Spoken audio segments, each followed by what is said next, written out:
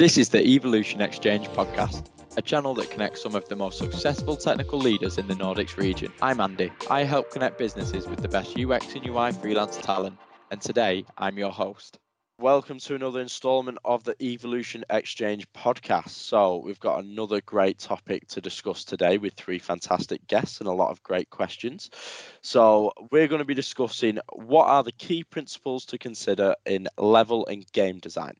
And joining me today, I've got Emma, who's a lead UX designer at Frozen Byte, Matthew, who's a game design director at Rovio, and Vinicius, who's a lead level designer at Tactile Games.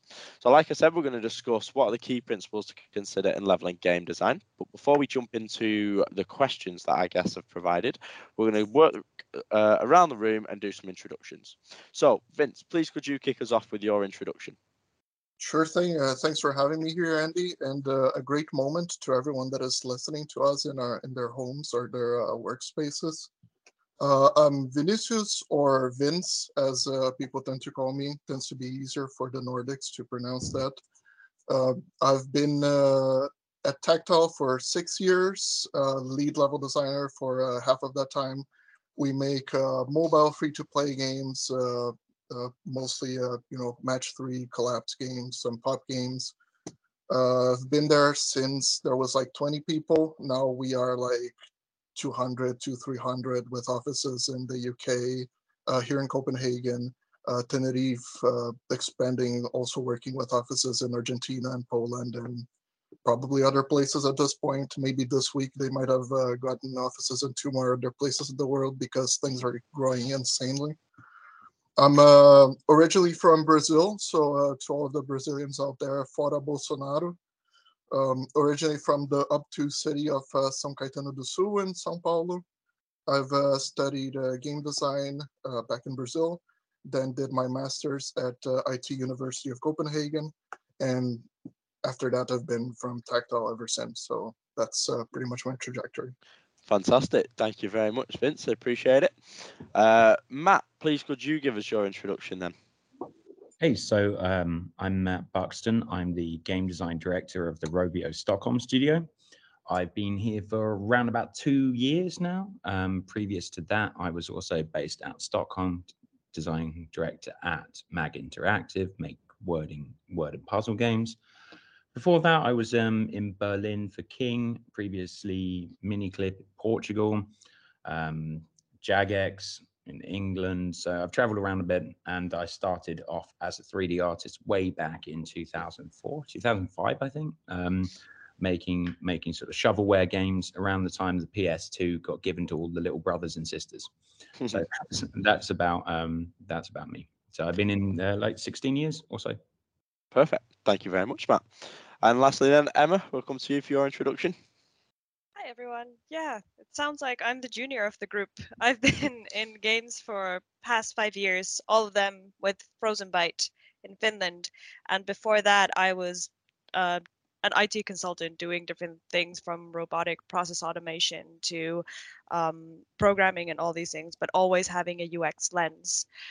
And for the past 5 years, I've been living my childhood dream of like making games, and then my adulthood dream of working in UX. So it's all worked out really well. I'm also the outlier in the sense that we do PC and console games, so no mobile games in my path. But yeah, I'm the UX lead. So basically what I've been working on is UX maturity, like UR or user research, and like the culture and like where we keep players first. And obviously everyone always does, but with UX it's like, oh yeah, what is the experience the player has instead of this is my one thing or like the mechanic that I'm working on and I'm sure that this is great, but how does it fit with everything else? Fantastic. Thank you very much. And I've just realised this might be my first podcast where each guest is from a different country. So we've got the full Nordic set. We've got Denmark, Sweden and Finland, and a bit of UK in there as well. So there we go. Norway is very sad right now. Yeah. We needed a fourth. Well, we're going to get straight into the questions then, because we've got a lot to go through. So Emma, you're going to kick us off with the first question today. So let's hear from you then. Yeah. Well, as a UX person, I'm very interested to hear your stance on what is the role of UX design in relation to game design as a whole. Okay, and what are your first initial thoughts on that then before we ask Matt or Vince? My thoughts are that it's like it's complementary to game design, so kind of a different lens. Like what you have in production is like you have a person handling production and doing all these things and doing that throughout the development process. And UX is also a similar thing that like is a different lens to think or what see things through.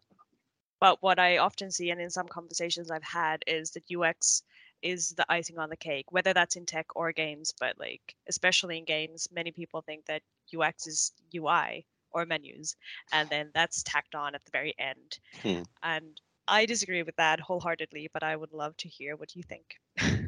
Absolutely. Okay, well, Matt, let's come to you first then. Well, so I'm in firm agreement with that, Emma. We have a fantastic senior UX designer, Brazilian, that we stole from Paradox. And her name's Valeska, and she's heading up the UX on one of our sort of flagship products. And it's not just a craft that is added at the end for us. It's integral to creating everything from screen flows to first-time user experiences to onboarding, working out how much cognitive load each level gives, working out where we should be placing things. And there is a gateway between art and design, and UX can fill some of that role. But we have UI artists and we have UI UX people as well, and that's kind of like the unicorn that everyone looks for, a UI UX artist. But I think it's with someone who's more pure UX, we can go down the UR route as well. So there is both the stage of researching what we want to build for who and whether our designs are going to work for them, and then going into the sort of the more meat of the craft, which is Figma, and working through those things and making sure that you have a document with a Figma support. And finally, after that, UX transfers into working with the artists to make sure that the UI follows the rules that they have set out. And maybe we actually, for each game, we have a UX guide or a set of guidelines that should be adhered to make everything a lot easier. So that's kind of how we look at it. It's integral, but it has three sort of strands: research, initial blocking out and laying down, and then finally sort of working together with design and art. So, yeah. Cool. Yeah, perfect. Thank you, Matt. Go on, Emma. Did you want to respond to Matt there before we come to Vince? No, actually, I'd love to hear what Vince has to say. I have a lot to take in because obviously our structure and like company size is or studio size is very different. So yeah, that was really cool to hear, though. Go on then, Vince. Yeah, and that's actually a really good point because I think coming from Tactile and how much we grew on the last few years, there was no UX design before. It was just, small teams trying to grow, figure out what is the direction of the game and figure out what is the experience that we're going to have and kind of work with it, and making assumptions as we go, A/B testing whatever we can, then figuring out, are we creating the experience that we expect? Is the difficulty of the levels, the rhythm of introducing pieces for games going well? Should we, at what point do we add, more content for the players? And has been a lot more craft and science for us. With the growth that we experienced recently, now we have a user research team that is helping us kind of science the shit out of everything that we've intuited so far. So it's already leading to a lot of interesting advancements, things that we had an idea that would work. Now we definitely proved that they do work. And also breaking some taboos on things that we thought would be the case. And it seems like, the experience doesn't depend that much on that as we would expect. So I think Matt describes a really good scenario with a lot of resources and with a good team size. I am hoping that we're getting there very soon, but still we are, small teams growing. Our products is out in the market as well, so big changes is, takes little steps until we actually make a big change. So I hope that answered it. Mm-hmm. Yeah. Yeah, that was really cool. I didn't really say how we do things at Frozen Byte, but I, when I started, I was, and I still kind of am, the only person with UX in their title. So I've been doing a lot of jumping between projects and sort of getting in earlier and earlier with each one. My first game project, it was very hectic because it was basically I was asked to give my seal of approval to all the menus so they can be done within the next month. And then I think we finished everything 6 months or so after I like jumped in. Whereas with other projects I've been like joining earlier and earlier. But there was a lot of also like, oh yeah, you just do UI things, so that's fine because we've got the game experience and all that down. And well, luckily for the company, they have very good like instincts in terms of what works well, but it's been fun to sort of insert a little bit of science and like tools with which people can then kind of reflect on, oh yeah, this is why this works, or I'm not sure why this works. Before it was like just guessing and then seeing how it pans out, but now they have more tools and like they can discuss things, and that's been very rewarding for everyone. But yeah, in terms of like general discussions I've had with people outside of the company, it's been interesting to talk to even UX professionals on what they think the answer to this question is, because that depends on their background very heavily. I have a very technical background. Like I said, I was a programmer before. I was studying human computer interaction in university, so that's my understanding of UX and everything. So to me, design and research are the flip sides of the same coin, and it's very helpful to understand both things. Whereas a lot of people, especially in games, they come in from the art side. They are 2D artists, then they've been asked to work on a menu, and then they realize, oh yeah, there are all these rules that apply to these things. So then they get in the world of UX, and that's to them then the only thing that UX touches. And in mainstream UX, that is everything there is, because there's not a different experience or a separate experience. When you're buying something from Amazon, it always happens through the user interface. But with games, there are several layers to the experience, and that's sometimes difficult for people to grasp. That's a really interesting first question, and some, Yeah. some great points that come out of it. So it's a good one to kick us off. But you can ask your second question as well, Emma, because we'll go to each today. Okay, sure. My second question is, how do you define the core of a game? Is it mechanics or feelings evoked or something else? Um, and yeah, that's something I've had discussions with different people, because some people it's very much like this is the mechanic that I built the game around. Hmm. And that is, I think it's a very viable thing, but at some point it's led to very unflexible solutions, because then you come up with a story or something and then, oh yeah, it's all about loneliness or whatever, and at some point the mechanic can kind of be in juxtaposition or like fight against the like feeling you're trying to evoke. Mm. And it's a different thing to resolve, because now you're invested in both things, and then, well, which one is more important? And that is an interesting thought experiment to have. But yeah, I kind of, me answering this whole thing is like, oh, there's no right answer. But what do you think? Like, how do you approach things? Well, go on then, Vince. Let's come to you. What would you define the core of a game to be? Yeah, it's I think it depends on your project, on where you're going to, and yeah, because I think for what I've been doing in the past few years in terms of match three mechanics and everything, it goes hand in hand a bit with like, is there going to be a narrative in the game? If so, what are the elements there that we can use within the game?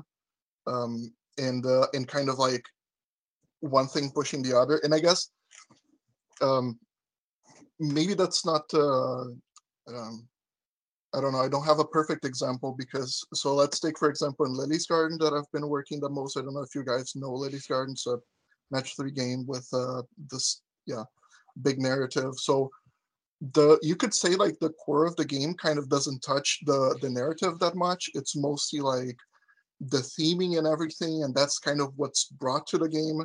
But I think when we're thinking about like what are the what is going to be the meta game and what are the extra features that we are adding, then we're also mining with the idea of what is the core of Lily's Garden, what is it about, what are these characters, what are they doing within the garden, and the garden is usually playing a lot of it's a big part of the theme, even though like they change locations and so on.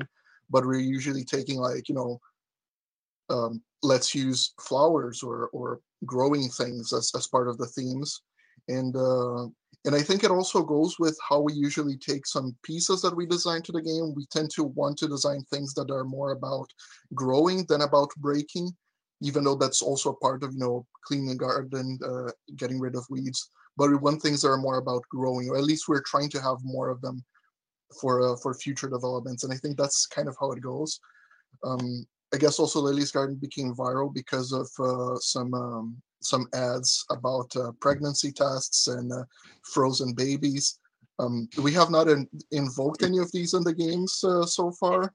We are always thinking about like how to bring these emotions of like caring and relationship, which is kind of what also pass on to the ads and the marketing department plays with.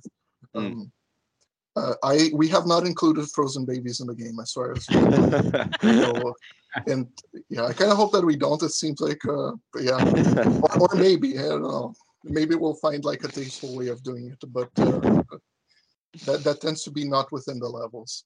Yeah. Okay, Matt, let's come to you then on the back of Emma's second question. So, I mean, again, I'm going to also sort of slightly dodge the question, say it really depends on your game. But I'm kind of lucky working in mobile as opposed to when I started off working on big game memos. There's so many things you can do in AAA games because your character is way more capable. So my rough definition, and I like to keep it relatively rough, is the thing that you do the majority of the time, like the thing that you actively do. And it's less about, depends on your type of game, it's less about choosing, it's more about actively doing something. So if there's a skill component, it's playing that. Even if, I guess, not that we made them, but even if it was just watching something happen like a slot machine, that would still be the core. It's the active part, the thing that happens the fastest, essentially. And for me, outside of that, the meta is anything that improves your capacity as a player to do this thing. So the meta is anything that you jump into and you make decisions sort of for a long-term state that improves your ability to carry out that core. And it's part of why we're moving away in Stockholm from having level designers and calling people level designers, even if we are making something more like a puzzle game. The reason for that is like core gameplay and gameplay design is not just about sitting in front of Unity, like fiddling with things and making stuff drop faster. There is actually everything that is involved in that. So if you're talking about the story in your game, it's very important. Lily's Garden has a great story, and that is part of the core because that's one of the things that the player is interested in. So whereas if it's Candy Crush without a story, you can say the core is easy to define. But if your core is really like renovating a house plus match 3, you can't really say the renovating the house is too much of the meta. The meta is more about like, do I win the level and get a bunch of power-ups that I then have to save? Do I have something in the background giving me power-ups or drip feeding me currency? Those are more the meta features. So I really don't want level designers to be stuck in just sitting in front of that. I want gameplay designers who are capable of designing every single feature from when you press play to when you leave the game. So that's kind of my definition of core. But it's the core, I guess, is wider when you're doing AAA. So maybe it would be really nice, Emma, to hear your definition of what you think the core is for a AAA title. Yeah, I don't have as well-defined a definition as you did, but I can bring in an example that we had with one of our games. This was, I think, 2017. We launched a game called Nine Parchments, where it began. I wasn't there when like the development started, but the core mechanic of that is that you can shoot spells and it affects everyone the same way, enemies and allies alike, and it's a cooperation or co-op game up to 4 players.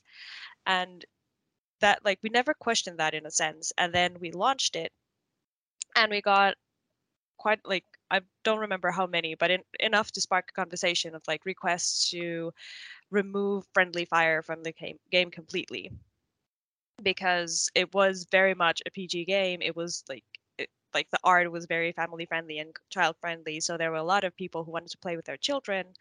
Also, there was some accessibility discussions regarding this as well. So we started discussing like, well, that is actually the core of the game, and like eventually, I think the leads did not want to budge on that because that was what the entire game was built on. And then we started discussing this. I brought in the lens as well. If like is that the core? Is the core being together and like causing magical mayhem anyway? And I think, yeah, in the end, we ended up not removing it completely, but adding a slider so you can move it down to 50%. So it hurts enemies 100% and allies only 50%. But this was an interesting discussion and thought experiment to have. Like, what is more important? Because to me, somehow it was, oh, well, this is a game you play with your friends and family and have a good time with, and like magical mayhem and like sparks and like lightning everywhere. Whereas to some people, it was very much mechanic, and then everything else came from that. And there was no wrong answer. It was a decision that had to be made. This reminds me of, sorry, jumping in, reminds No me of problem. a little story from when I had started on Tactile. We were working on Cookie Cats, and it's a simple game. It's about cookies and it's about cats, and you collect cookies and the cats sing, and that's kind of the core of it.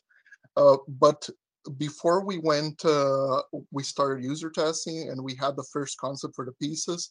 I think one of the artists had made one of the cookies, instead of being a cookie, was a cup of coffee, and I think they just wanted to experiment with it. And I remember at some point I turned to them, have you guys noticed that in our game, a cup of coffee is a type of cookie? I mean, it sounds nonsense, right?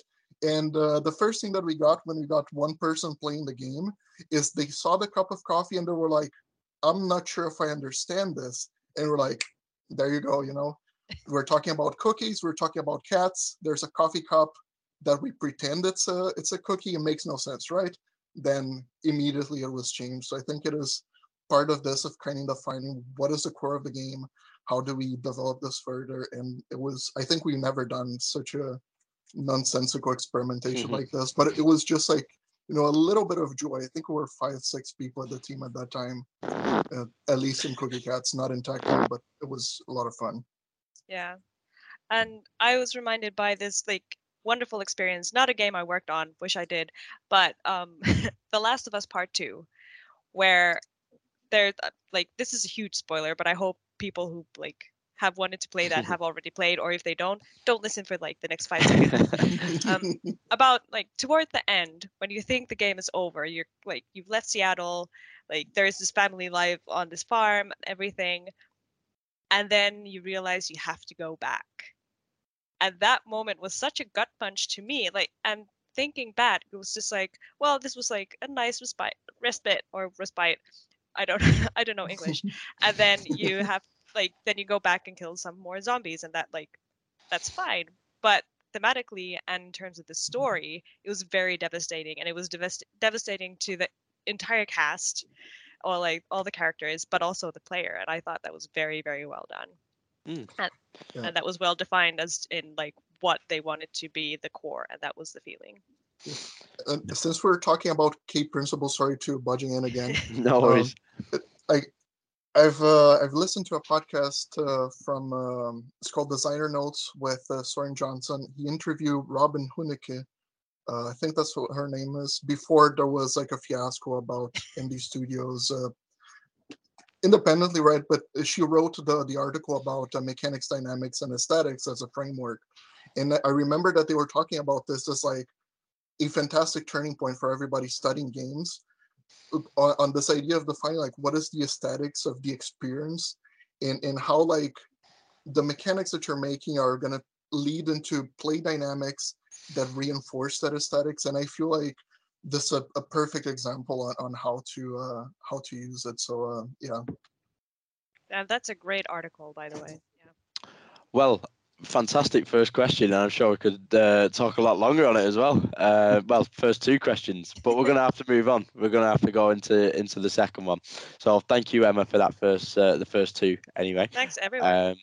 and then we're going to move on to the second one. And I know we've got a lot to discuss on this one because we spoke a little bit about it earlier as well. So I'm interested to hear thoughts on this. So Matt, I'll hand over to you. Okay, so my next question, and excuse it if it gets slightly spicy because we've had lots of opinions about this at our place as well. Crypto, NFTs, Web 3.0. What does that mean for the fundamental principles of game and level design, or does it mean anything to you? What does it mean for you, Matt? It's something that I see a lot, and I notice that there seems to be crypto, Web3 is one of the only ways to get studios to work together and commonly accept something. So if, for example, you wanted to take one item out of another game into another game by a different company, that would never feature in a million years. You would never get that chance. But now with crypto, this seems to be a slight possibility. And what this does open up is it opens up the ability for someone who has dedicated a lot of time and energy into, say, a free-to-play game. They've spent maybe quite a significant portion of money, a whale. That does allow them to potentially take the things that they own from that game and transfer them either by sale or by direct moving into another game. So it allows you to potentially cash out, whether that's cashing out in terms of you sell it on some sort of marketplace, or whether you cash out in terms of you can take this stuff with you. So I think that is a slight difference, that it gives some value back to people who have whaled a lot in games. And the other thing that I think that for NFTs specifically, there is something interesting about the whole Bored Apes and all of those things. That the artist herself who drew them is making money every time they change hands. And this is a different world from when my wife was graduating, and illustrators today being asked by big companies, big well-known companies that you know the brands of, being told by marketing departments, there is no budget for you. And you'll be competing with several other illustrators. And if you're lucky enough to win, you will have the chance for your artwork to be displayed, potentially in whichever form. And you will not receive notice of where it is, when it is, and your name will not be on the artwork. But that's meant to be good for you. So there is a very, very different world where one illustrator's artwork is earning her significant amounts of revenue. Like compared to the total value of the project, she's getting a significant chunk. Whereas compared to the total value of maybe a soft drinks marketing campaign, the illustrator would be receiving a fraction of a micron of a percent of that. So I think that's only a good thing.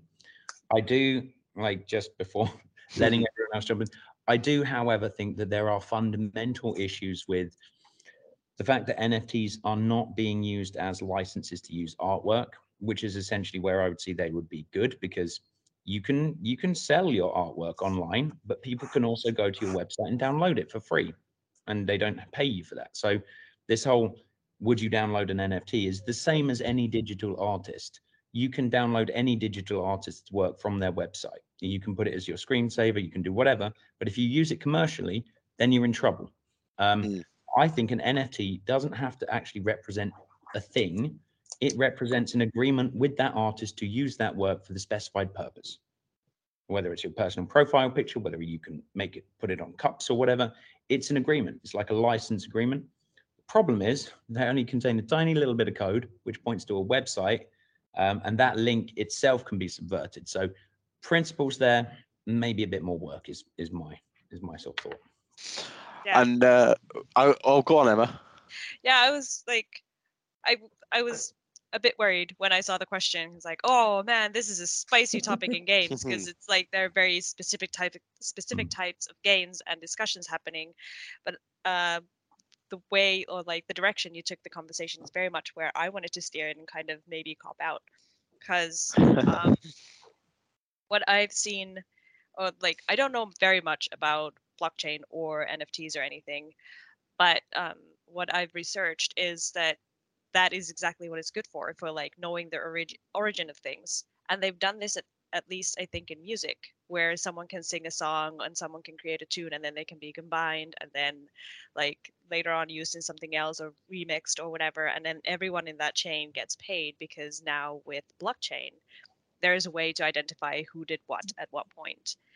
And this is a huge opportunity for creators. For like if you create assets in Unity, say you create a character model and then someone else creates clothes for it and sells it as a package, and someone else animates that thing and then sells that as a package, and then someone else just like buys the different things or like I don't know, adds shaders and like packages differently, and like it can be sold in many different ways. But now there's no risk of like, oh, am I like creating legal trouble for myself? Am I stealing work? Because everyone knows who did what. And Mm. when someone buys this, the money can be distributed evenly and fairly among people. But in terms of NFT games and like games with NFTs, I haven't heard any good examples from those yet. Because like the idea of, oh yeah, you play a game and then oh you can cash out and earn money, that's wonderful. But what we've seen so far is, oh yeah, you have to put in way more money than it for a AAA game, and you can potentially maybe make that money back at some point. So it's kind of a very exclusive club and turning out to be very exploitative in some cases. And that's not something people want necessarily. I don't Mm. think gamers or developers really want this. But until we kind of figure this out and have like this is very new. So once we figure things out better and maybe NFTs die out completely, or we figure out how to use them nicely or like very well, will remain to be seen. But I don't want to be one of the people experimenting with NFTs, especially. Maybe blockchain. Okay. Vince, you've got yours is a slightly different opinion. So I'm Uh, interested to hear from you on this then. yeah, I have lots of opinions on the matter. I kind of don't know that much about NFTs. I mean, I researched a bit. I have a good friend, Maxim. He's an artist at Tactile. Also, he is joining me at Nordic Game Jam. So if you are listening and you can buy a ticket to Nordic Game Jam, join us. It's going to be fun. Um, without further, yeah, Maxima, this friend of mine, he's a big proponent of it, and he comes from the side of like being an artist, and the idea of like there's this binding contract about royalties and how this helps both disrupt the art market and also create a new venue as an art market towards it. Um, Personally, I do not believe in that. I mean, I accept the fact that there's artists that have like really good art, interactive art that uses the technology to its fullest. They're doing like great things with it. Uh, Personally, I think the best thing that it's useful for now is funding. If you are a designer that is trying to get funding, it's the buzzword of the moment. Say that you're making a crypto game with Web 3.0 in a metaverse. You're going to get funding because people don't know a lot about this, and people want to put, especially investors, seems like they want to put a lot of money in there. Um, as a designer, I think the only interesting thing for me in there would be designing systems of collectibles that have different values. Um, but I don't think that there's any innovation in terms of NFTs for that regard, because for creation of content, licensing already exists. There already exists licensing agreements, even as open licenses, that kind of tell you that you can change this, but you have to always keep the chain of who made what there. So what is really good of, and why I think a lot of finance people are really interested into it, is the financialization of everything and the ability of actually using the blockchain to figure things out of who did what, who owns what. So I'm personally more interested, if I were to make like my own indie project about NFTs, I would check if the user has an NFT and not allow them to play because I don't like them. The concept of NFTs, I feel like it's like it's deepening the hole that we are getting into late stage capitalism by forcing us to have even more ways of ownership that are individual. While I feel like the ownership should be, we should experiment with more forms of collective ownership instead. This is an opinion that is mine and not necessarily backed by my employer. So, but I don't think they have a problem with this. We tend to discuss these things openly. So I do like what Matt said about standardization. And I think there's like really good examples of things with collectibles that have developed like a secondary market where people are able, to make a living out of this. And I've been part of these markets because I've been playing Magic the Gathering and now I'm collecting Legos. And all of those hobby-like things just create gigantic markets around it, where they have to develop a standardization of how to deal with those things. The value gets created. In terms of NFTs, I mean, what defines the trade value of it, right? It's mostly hype. It's like how much use you have, the perception of how useful it is. So it feels like it becomes this pyramid scheme. So for it to have value, you need companies that actually use this and like continue using it. And it completely breaks the idea of like what is the labor that you need to input to generate these NFTs. And I guess there's a lot of games that are very like these pay to earn games. I think a good reference would be one of my teachers from ITU has published an article called Playful Capitalism that I have not finished, but I promise you, Miguel, that I will finish at some point. I did listen to podcasts in Portuguese about it, but I mean, it's deepening, the exploitation of workers, of designers, in the sense that I don't feel like it's valuable for us as workers in there. Of course, if it's going to give us money and we need to survive, then I guess, I mean, like I mentioned, it's a great source of funding nowadays. But I mean, we've seen cases where this kind of thing happens. I mean, I mentioned Magic the Gathering, the way that like each card can be used in multiple formats, that's one thing. But you still have, the ownership of the thing is not from the player, it's from the company. You have a card, you can sell it, you can make your own format to play how you want. That's fine. That's, the possibility that it allows. NFTs don't usually have that. I hope that, we will see something that, you can take the NFTs that are being generated on, let's say, Lily's Garden 3.0, and you program your Lily's junkyard where you actually use the flowers to, turn them into cars and drive really fast. I don't know. That's the kind of where my mind goes. But we also see like on the Diablo 3, I guess, that they had the marketplace that they shut down because very quickly it became something about, exploiting the drops, and that does not lead, to the core of the game. And we also see it with the items in the Steam economy. I mean, I farmed so many cards to sell them and buy collectibles for Dota, and then sell these collectibles to buy more collectibles for Dota. It's none of these things need NFTs to exist. It's all about collectibles and hobbies. And I feel like as designers, and if we're going for the hobby approach and understanding how players react with a hobby and so on, I feel like tying ourselves to the blockchain is kind of, there are advantages there. I see that there can be use cases, but I mean, I want to be proven wrong here, but I feel like it's just deepening the hole of that we have in society. Well, let's come back to you then, Matt, since it was your question after hearing from Emma and Vince there. So thank you first, Emma and Vince, for how you sort of perceive this as well. And I understand that it's not a topic that everyone sort of delves into on a daily basis. And I just want to say I'm pretty much aligned, Emma, with the chain of ownership. And I'm pretty sure Vince, your friend, as an artist, appreciates this as well. I think people benefiting from creating things is the opposite of exploitation. It is literally the opposite of exploitation, because I have seen the exploitation that has happened to artists by large companies when they don't have any power at all, when they have zero power, and when they're like freshly graduated. And it is very easy for companies to just take that labor and to use that labor in very valuable campaigns without them benefiting at all from it, and then they sign that over in perpetuity for the chance of exposure. So I'm pretty much aligned on that. Where I think there is a bit of a difference from me and you, Vince, is I think that there is actually value in bringing collectibles out of a game, which you currently cannot do. I cannot take, say, for example, just Magic Arena.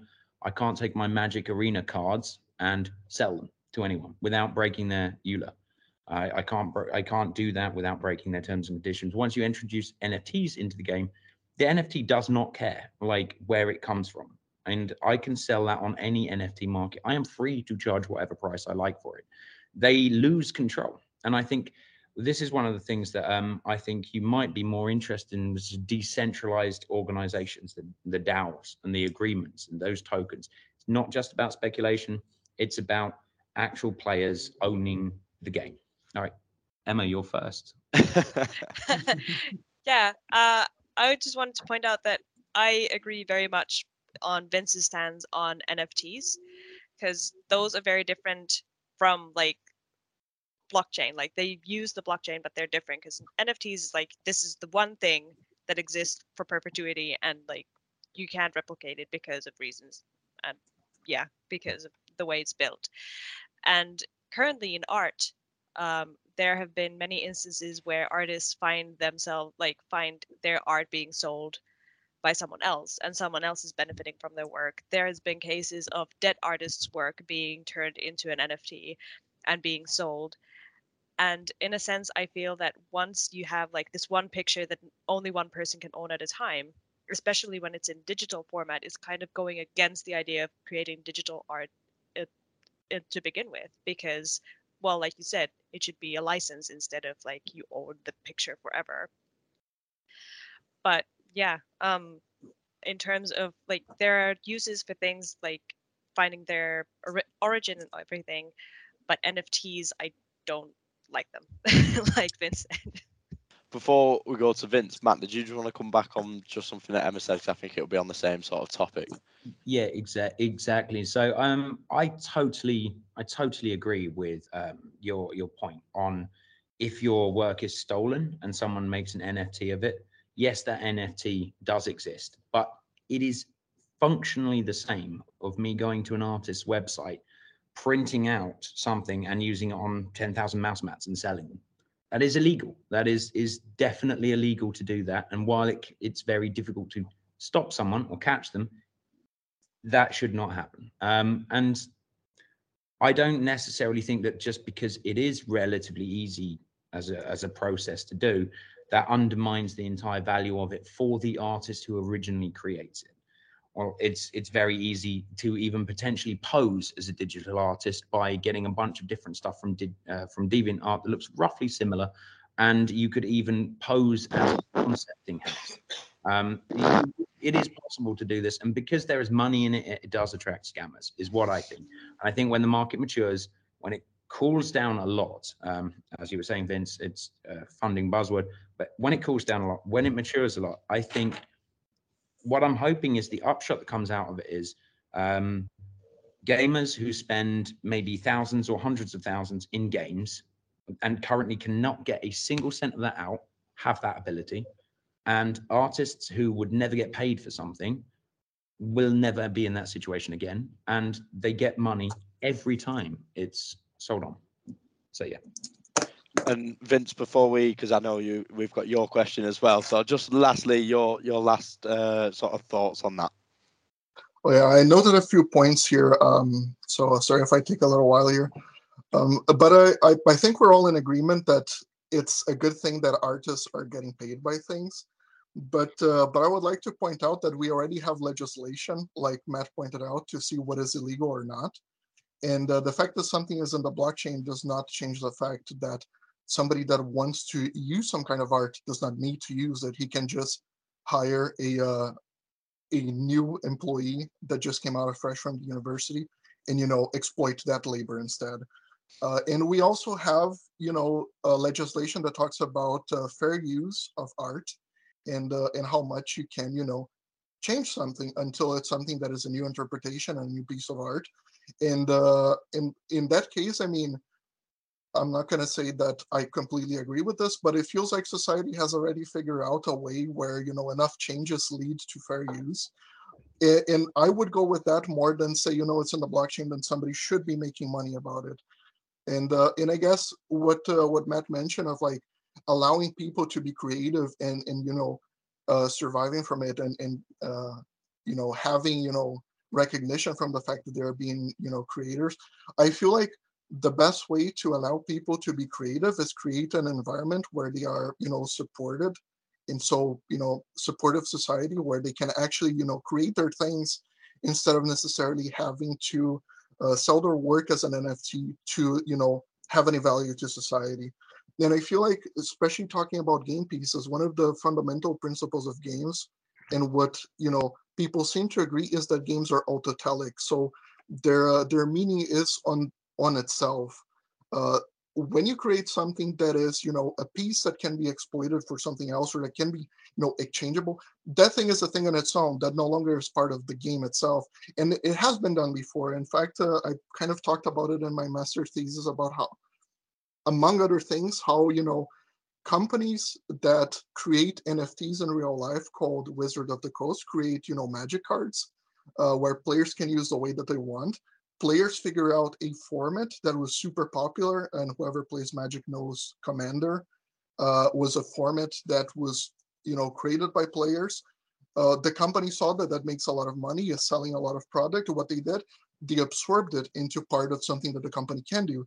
So it's not that I feel like players cannot profit from this, that they cannot, take their game pieces and do something else. Is that I just feel that the nature of capitalism and the fact that, the creators of it are the owners of, both the AP, and the fact that, they have, the means of production. Oh, sorry for being the communist propagandist here, but, they are also, the people that are able to absorb the efforts of this and kind of just absorb the efforts and make it so that now that thing that was uh, a group of people, now they are part of a bigger company, and soon they no longer have full creative efforts. They always have their name in the credits there, they always have a trickle of it, but they no longer control what kinds of pieces. And I guess the question would be, what kind of game would Magic be if like 5 different companies release Magic cards, and what are the incentives for each of the companies to create different NFT pieces to for different things. And this is specifically NFTs as game pieces.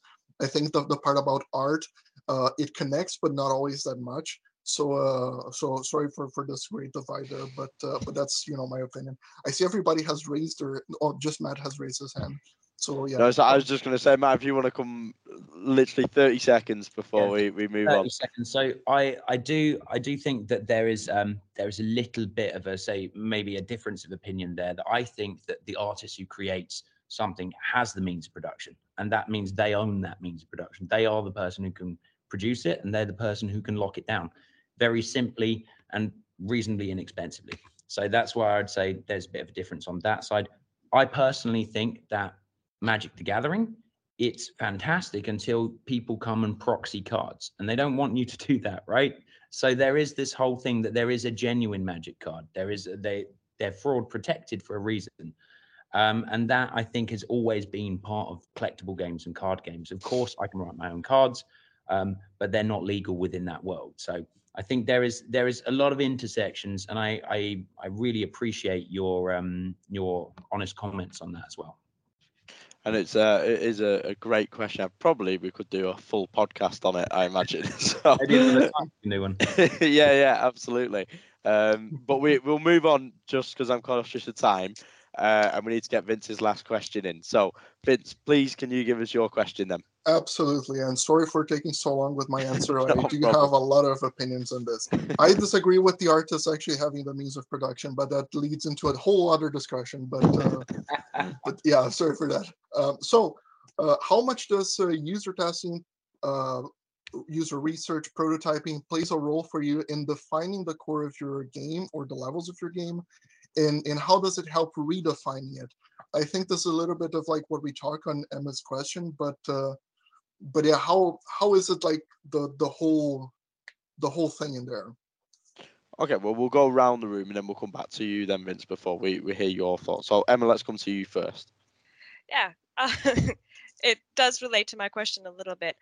The way my company works is that there's a very strong belief in design or auteuristic design. So like the designer has the vision and kind of has to work it themselves, and then we have, especially in the past, but still currently, we test toward the very end. Whereas I'm sort of the mindset that, maybe we should like, obviously you have the vision, and like that is your job to hold on to that vision and figure out the best way to like make it come alive. But maybe we could test a little bit earlier to see how that vision is being translated or like received by the player. Do they really understand that vision, or do they misunderstand it somehow? Is it clear enough? Do we need to adjust something? So I think testing is a huge part in like ensuring that the core is what you mean it to be. Because when you release the game to the world, it doesn't matter what you intended it to be if players play it very differently. And that I think is one of the greatest parts of video games, especially like we do like PC and console and double A games, I think. So there is more room maybe to like emergent gameplay rather than some like mobile games that are more strictly around one mechanic. Um, but it's an interesting thing to see how that works, and especially on that side when there is more emergent gameplay, I think it's more important to test early so you kind of have an idea of different directions that it can go once the game's released. Matt, what are your thoughts? So, I mean, since working in mobile, one of the things I've noticed is if we do hacks or game jams, user testing actually, like for any concept, happens faster than you think. It's very, very quick from the moment the designer and the developer sit next to each other and they come up with something cool. They want to show it to someone.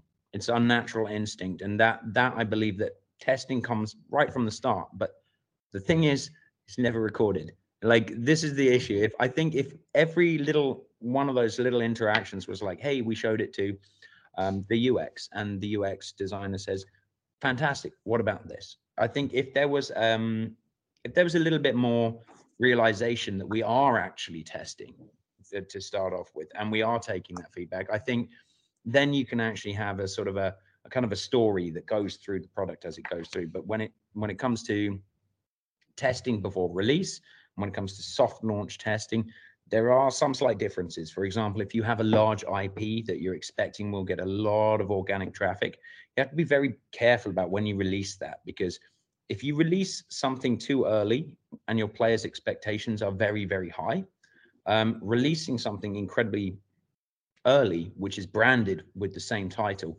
could do a lot of damage. And when we've seen this with some early access releases and much awaited things, that they have been released a little too early and then they've suffered for that. So I think there is a balance, and it really depends on your IP, your core. But I do think that there is testing, even if it's internal, should happen almost from the moment the first time you can hit play before there's even a play button. I think there's always testing. We just have to get better at recognizing it. Go on, Emma. Yeah, I really love what you said, that there's always testing happening from the very first, and that's something that I kind of thought differently about it when you asked like what testing is, because for us and our company there's a lot of testing, like, oh yeah, I designed this part or like this level, what do you think, because you designed the another level within this game.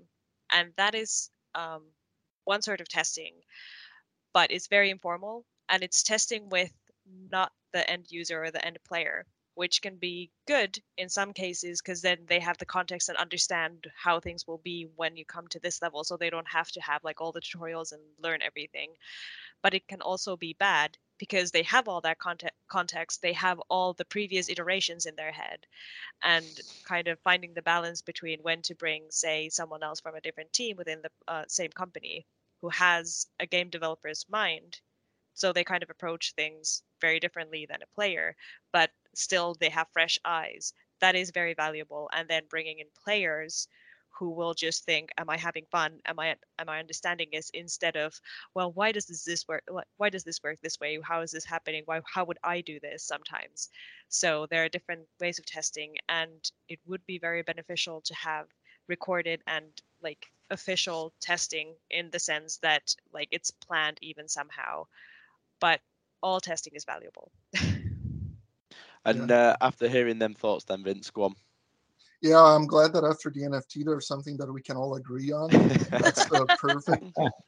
And I feel the same thing. As like the earlier the better. And I feel like, especially seeing like as we're growing in Tactile, it's something that we're learning to like bring more people in earlier. Let's talk about things as soon as possible. And there has been cases where it's like just a little bit of like internal. The prototype was just this is the concept, and you talk about, oh, what is this concept about, and then you think about, okay, what does this meta feature will mean? What are the emotions that we're trying to push with this, and then kind of like define that a bit, and it has been really nice. Also, like working with UI artists when they have different concepts, and there's been a feature that I worked with recently, bonus levels, where we've it's all about bling, it's all about cash. The documentation, I just put a picture of Tom Haverford from Parks and Recreation.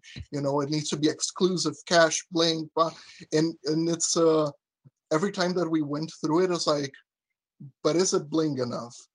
And then trying to push until it's way too much, and then okay, now we do a step back.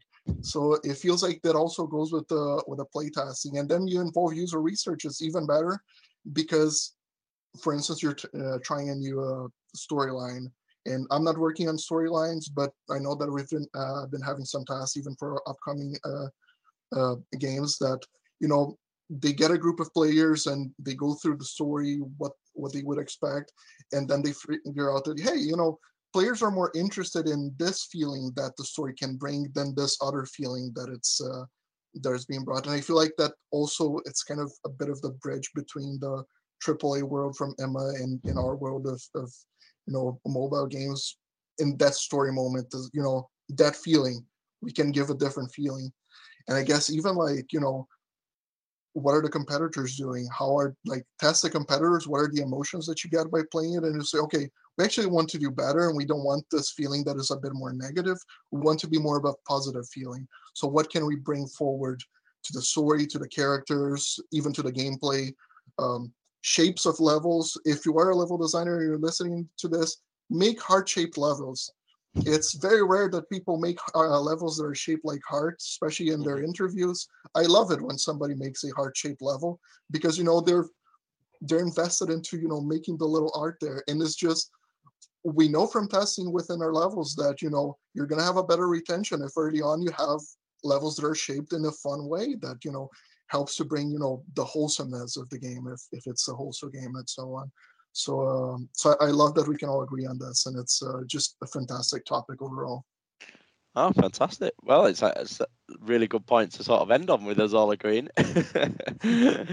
But no, it's a really good question. So thank you very much, Vince. We've had some great questions from all three of the guests. So I really appreciate your time and your thoughts within that. And I hope it's been a really good episode for you all to join and for people to listen to. You'll have to watch out for our next episode with all three of you again, talking about NFTs and crypto. That's coming up in a couple of weeks. But if anyone does would like to be on the podcast, feel free to reach out to me. But for now, we'll leave it there. I'd like to say thank you very much to Vince, Matt, and Emma for your participation today. And again, like I said, a great episode. So thank you very much, guys. And we'll see you all soon.